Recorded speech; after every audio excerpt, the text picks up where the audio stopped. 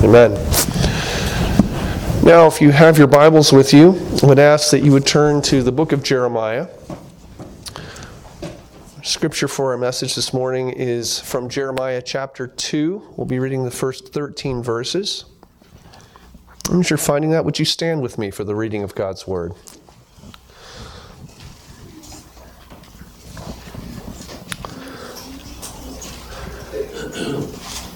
Jeremiah chapter 2, verses 1 through 13. Hear now the very word of God. The word of the Lord came to me, saying, Go and proclaim in the hearing of Jerusalem, thus says the Lord.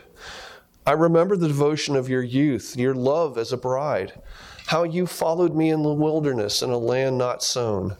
Israel was holy to the Lord, the first fruits of his harvest. All who ate of it incurred guilt. Disaster came upon them, declares the Lord. Hear the word of the Lord, O house of Jacob, and all the clans of the house of Israel. Thus says the Lord. What wrong did your fathers find in me that they went far from me and went after worthlessness to became worthless? They did not say, Where is the Lord who brought us up from the land of Egypt, who led us in the wilderness, in a land of deserts and pits, in a land of drought and deep darkness, in a land that none passes through, where no man dwells? And I brought you into a plentiful land, to enjoy its fruits and its good things. But when you came in, you defiled my land and made my heritage an abomination. The priest did not say, Where is the Lord? Those who handled the law did not know me. The shepherds transgressed against me. The prophets prophesied by Baal and went after things that do not profit. Therefore, I still contend with you, declares the Lord, and with your children's children I will contend. For cross the coast of Cyprus and see, or send to Kedar and examine with care. See if there has been such a thing. Has a nation changed its gods, even though they are no gods? But my people have changed their glory for that which does not profit. Be appalled, O heavens, at this. Be shocked, be utterly desolate, declares the Lord. For my people have committed two evils. They have forsaken me, the fountain of living waters, and hewed out cisterns for themselves, broken cisterns that can hold no water. Thus far, the reading of God's holy word. Let us pray. Lord God, this recounting of Israel's disobedience and unfaithfulness is jarring, and yet it is near to us as well. We ask that as we examine this passage, that you would indeed provoke our own hearts to greater devotion to you as we take the warning that is given here. We ask these things in Jesus' name. Amen.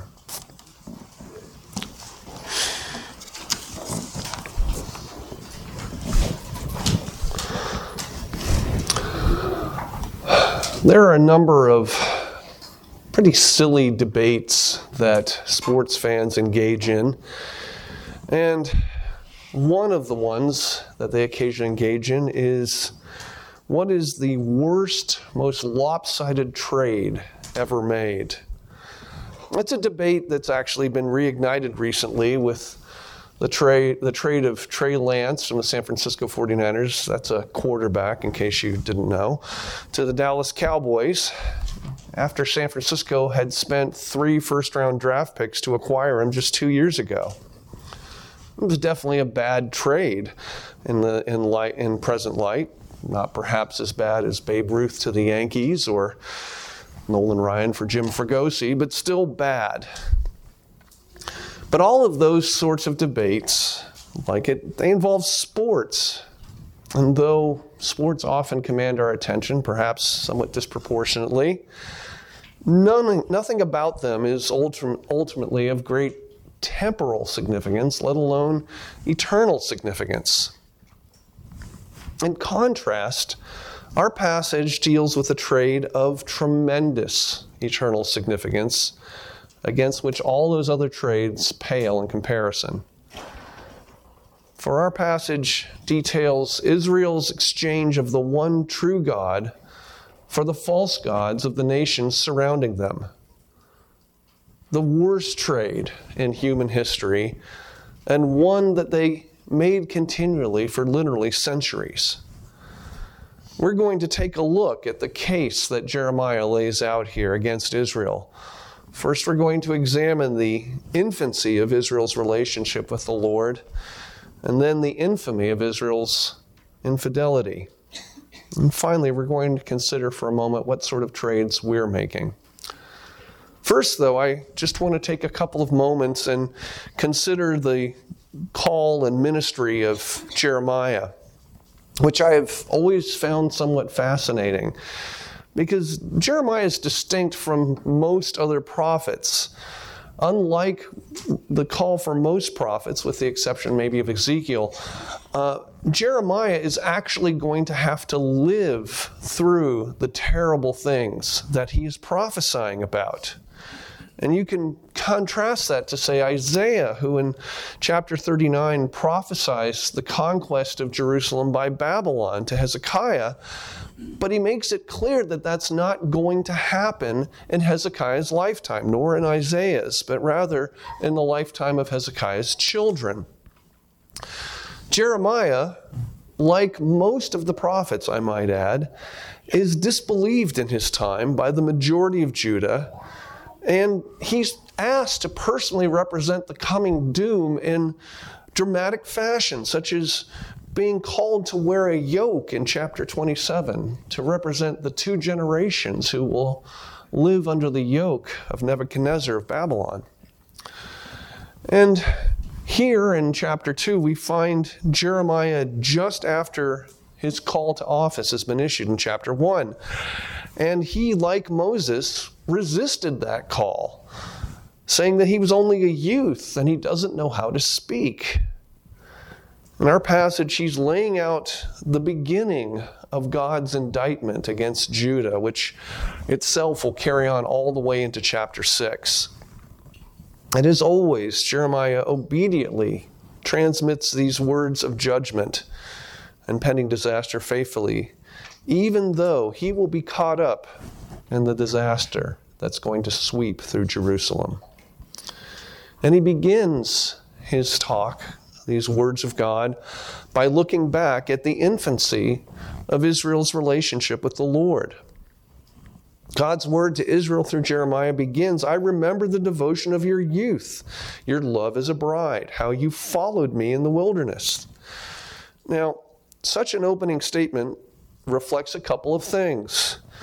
First of all, it reflects the patience of the Lord towards Israel, because the wandering through the wilderness included two of the most notorious incidents of Israel's disobedience: the golden calf in Exodus 32, and the faithlessness of the spies of the land in Numbers 13 and 14, which we talked about during our reading of the law. And we'll touch on both of these a little bit later. But it reflects not just God's patience, but also how bad Israel has truly become. If a chapter in their history that includes those two incidents is remembered fondly, how bad are they now in Jeremiah's day? God recounts how he protected Israel during those days, calling Israel his first fruits, and saying that anyone who would seek to devour Israel would have disaster come upon them. The land into which he delivered them was far from a land of drought, darkness, and pits like the wilderness, but rather a land of plenty, which they were free to enjoy in peace, just so long as they remained faithful to the Lord. Such a time was probably epitomized by Joshua's final address, where he charges Israel, "Choose this day whom you will serve. As for me and my house, we will serve the Lord." And later it was revived under David and especially Solomon, which was a time of unparalleled wealth and peace in Israel. But Jeremiah can't get very far into such a retrospective of Israel's youth without starting to get into the charges that are going to be leveled at the infamy of Israel's infidelity. Because on the heels of a call to hear what the Lord has to say, charges begin against them in verse 5, where the first imagery of this trade that Israel has made comes forth.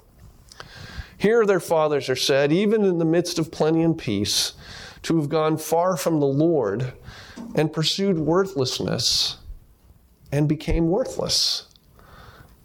And here we see a glimpse into the ironic dynamic of idolatry. As Israel pursued idols, they became like them.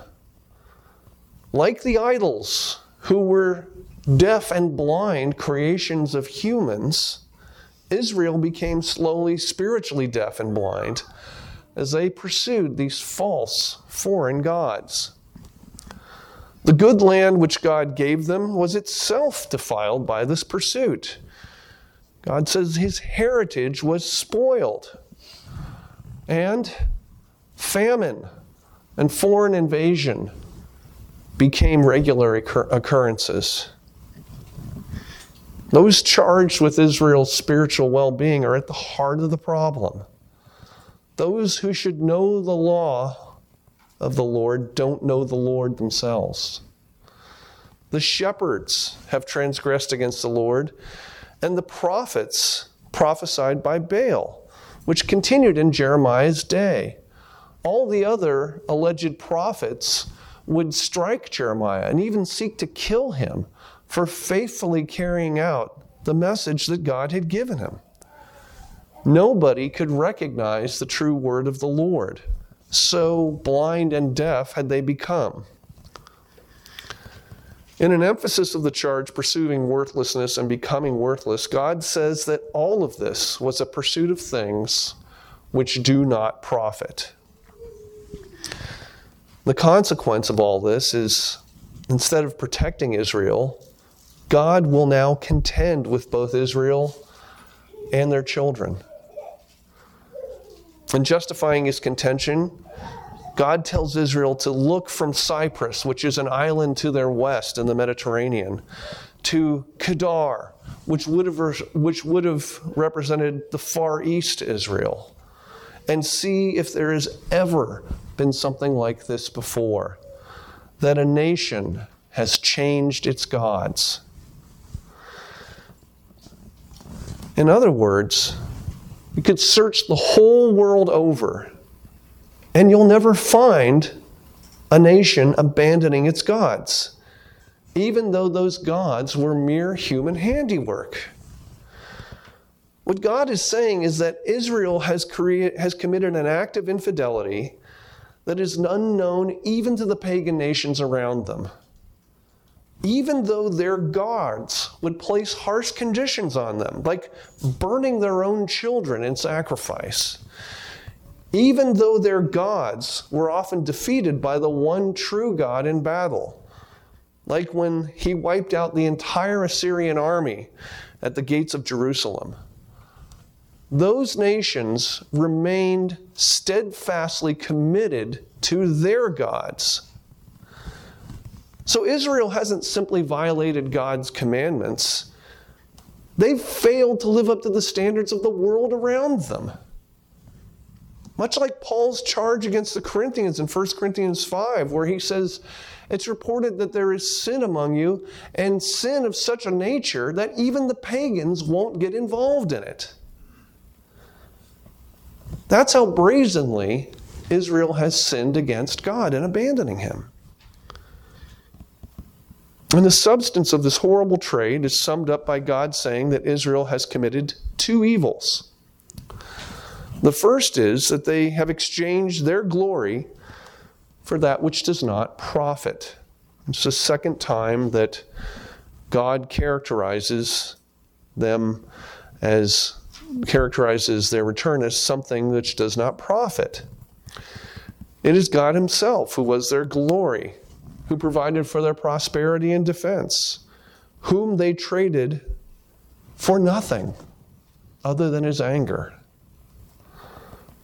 Secondly, they are said to have exchanged the fountain of living waters for a cistern of their own creation that can't even hold water.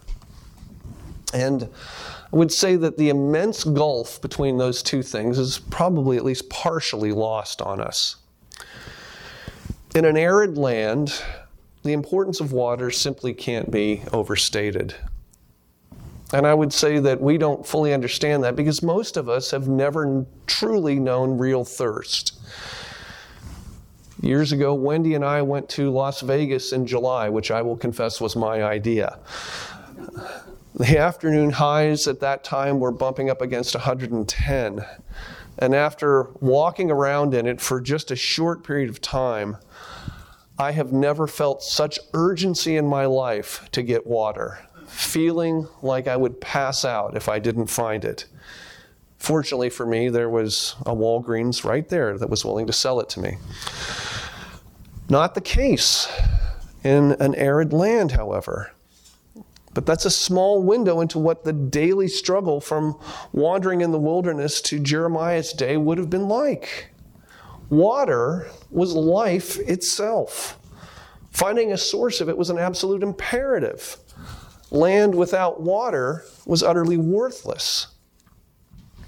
And under most circumstances in such a land, you'd be happy to have a well from which to draw water.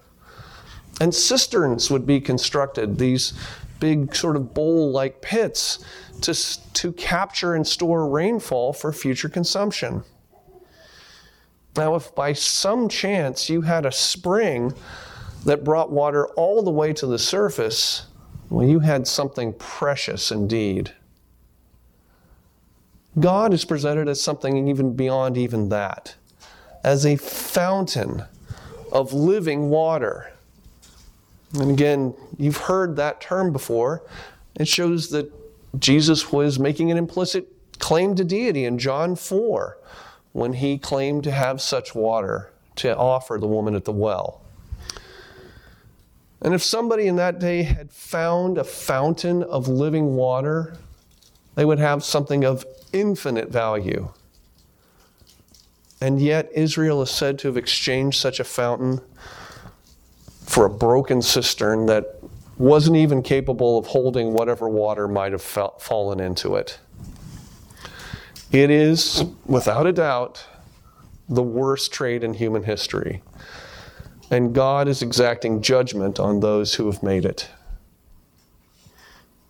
And as inexplicable and unpronounceable apparently, as this may seem, it does raise a question for us. And that is, what sort of trades have we been making? It's a relevant question because Israel's infidelity should always serve as a warning to us. It's like a spiritual family history. If your father and your grandfather both died early of heart disease, your doctor would look at your physical condition in a different light, would he not? Well, this is a different kind of heart disease we're talking about here. Our spiritual ancestors saw fit to abandon God. And it's an indication of our capability to do the same. Passages like 1 Corinthians 10 and Hebrew 3, which we read during our reading of the law, look back at the most infamous incidents of mass infidelity on Israel's part. So the golden calf in Exodus 32 and the failure to enter the land in Numbers 13 and 14. And they tie them to New Testament believers. And that should convince us how spiritually connected we are to the worst impulses in Israel. We read Hebrews 3, 7 through 11, which is a quotation of Psalm 95. What we didn't read was the writer's commentary on that, which is Hebrews 3:12. Take care, brothers, lest there be in any of you an evil, unbelieving heart, leading you to fall away from the living God. The writer of Hebrews is going to go on to warn further in chapter 6 about those who have left the faith while once apparently having been earnestly a part of it. The writer gives no hope for such individuals and uses that occasion to exhort those who are still of the faith. We desire to show each one of you the same earnestness and to have the full assurance of hope until the end, so that you may not be sluggish, but imitators of those who, through faith and patience, inherit the promises. These things are for our instruction, my friends. And it's greater diligence in the pursuit of holiness that we should draw from these passages and draw motivation to engage in greater diligence. As God was found as a fountain of living water to Israel, Jesus is all the more to those who believe. Consider what he says in John 7. On the last day of the feast, the great day, Jesus stood up and cried out, "If anyone thirsts, let him come to me and drink. Whoever believes in me, as the Scripture has said, out of his heart will flow rivers of living water." Now this he said about the Spirit, whom those who believed in him were to receive. For as yet the Spirit had not been given, because Jesus was not yet glorified. Well, we have that Spirit, as Jesus has now been glorified. We have all the spiritual resources we need, but we have to be diligent in our application of them. As most of you know, the first question of our shorter catechism is, what is the chief end of man? And the answer, which I presume you also know, is man's chief end is to glorify God and enjoy him forever. How are you doing in that pursuit? Is this morning your soul's spiritual input for the week, or are you daily seeking to know God and live more fully to his glory? Do you get enjoyment as you're exposed to the things of God and learn more of him? If not, pray that he would, through his Spirit, give you such enjoyment. That the Word of God would become a joy to you. That the fellowship of the people of God would become sweet to you. That the hope of heaven would occupy your thoughts and capture your imagination. Those are things I pray for myself as well. We have Christ, the fulfillment of all God's promises. To trade even a small part of him for anything else would reproduce this error of Israel. So may God continue to work faith in each one of us until we see him face to face. Let us pray.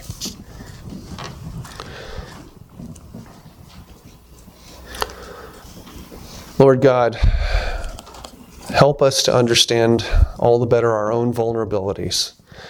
Help us to take heed lest we fall, not becoming prideful in standing. Help us to run after you and the things that please you with great diligence and with great passion. Would you work this in us, making us more like our Savior until he should appear again? We ask these things in his name. Amen.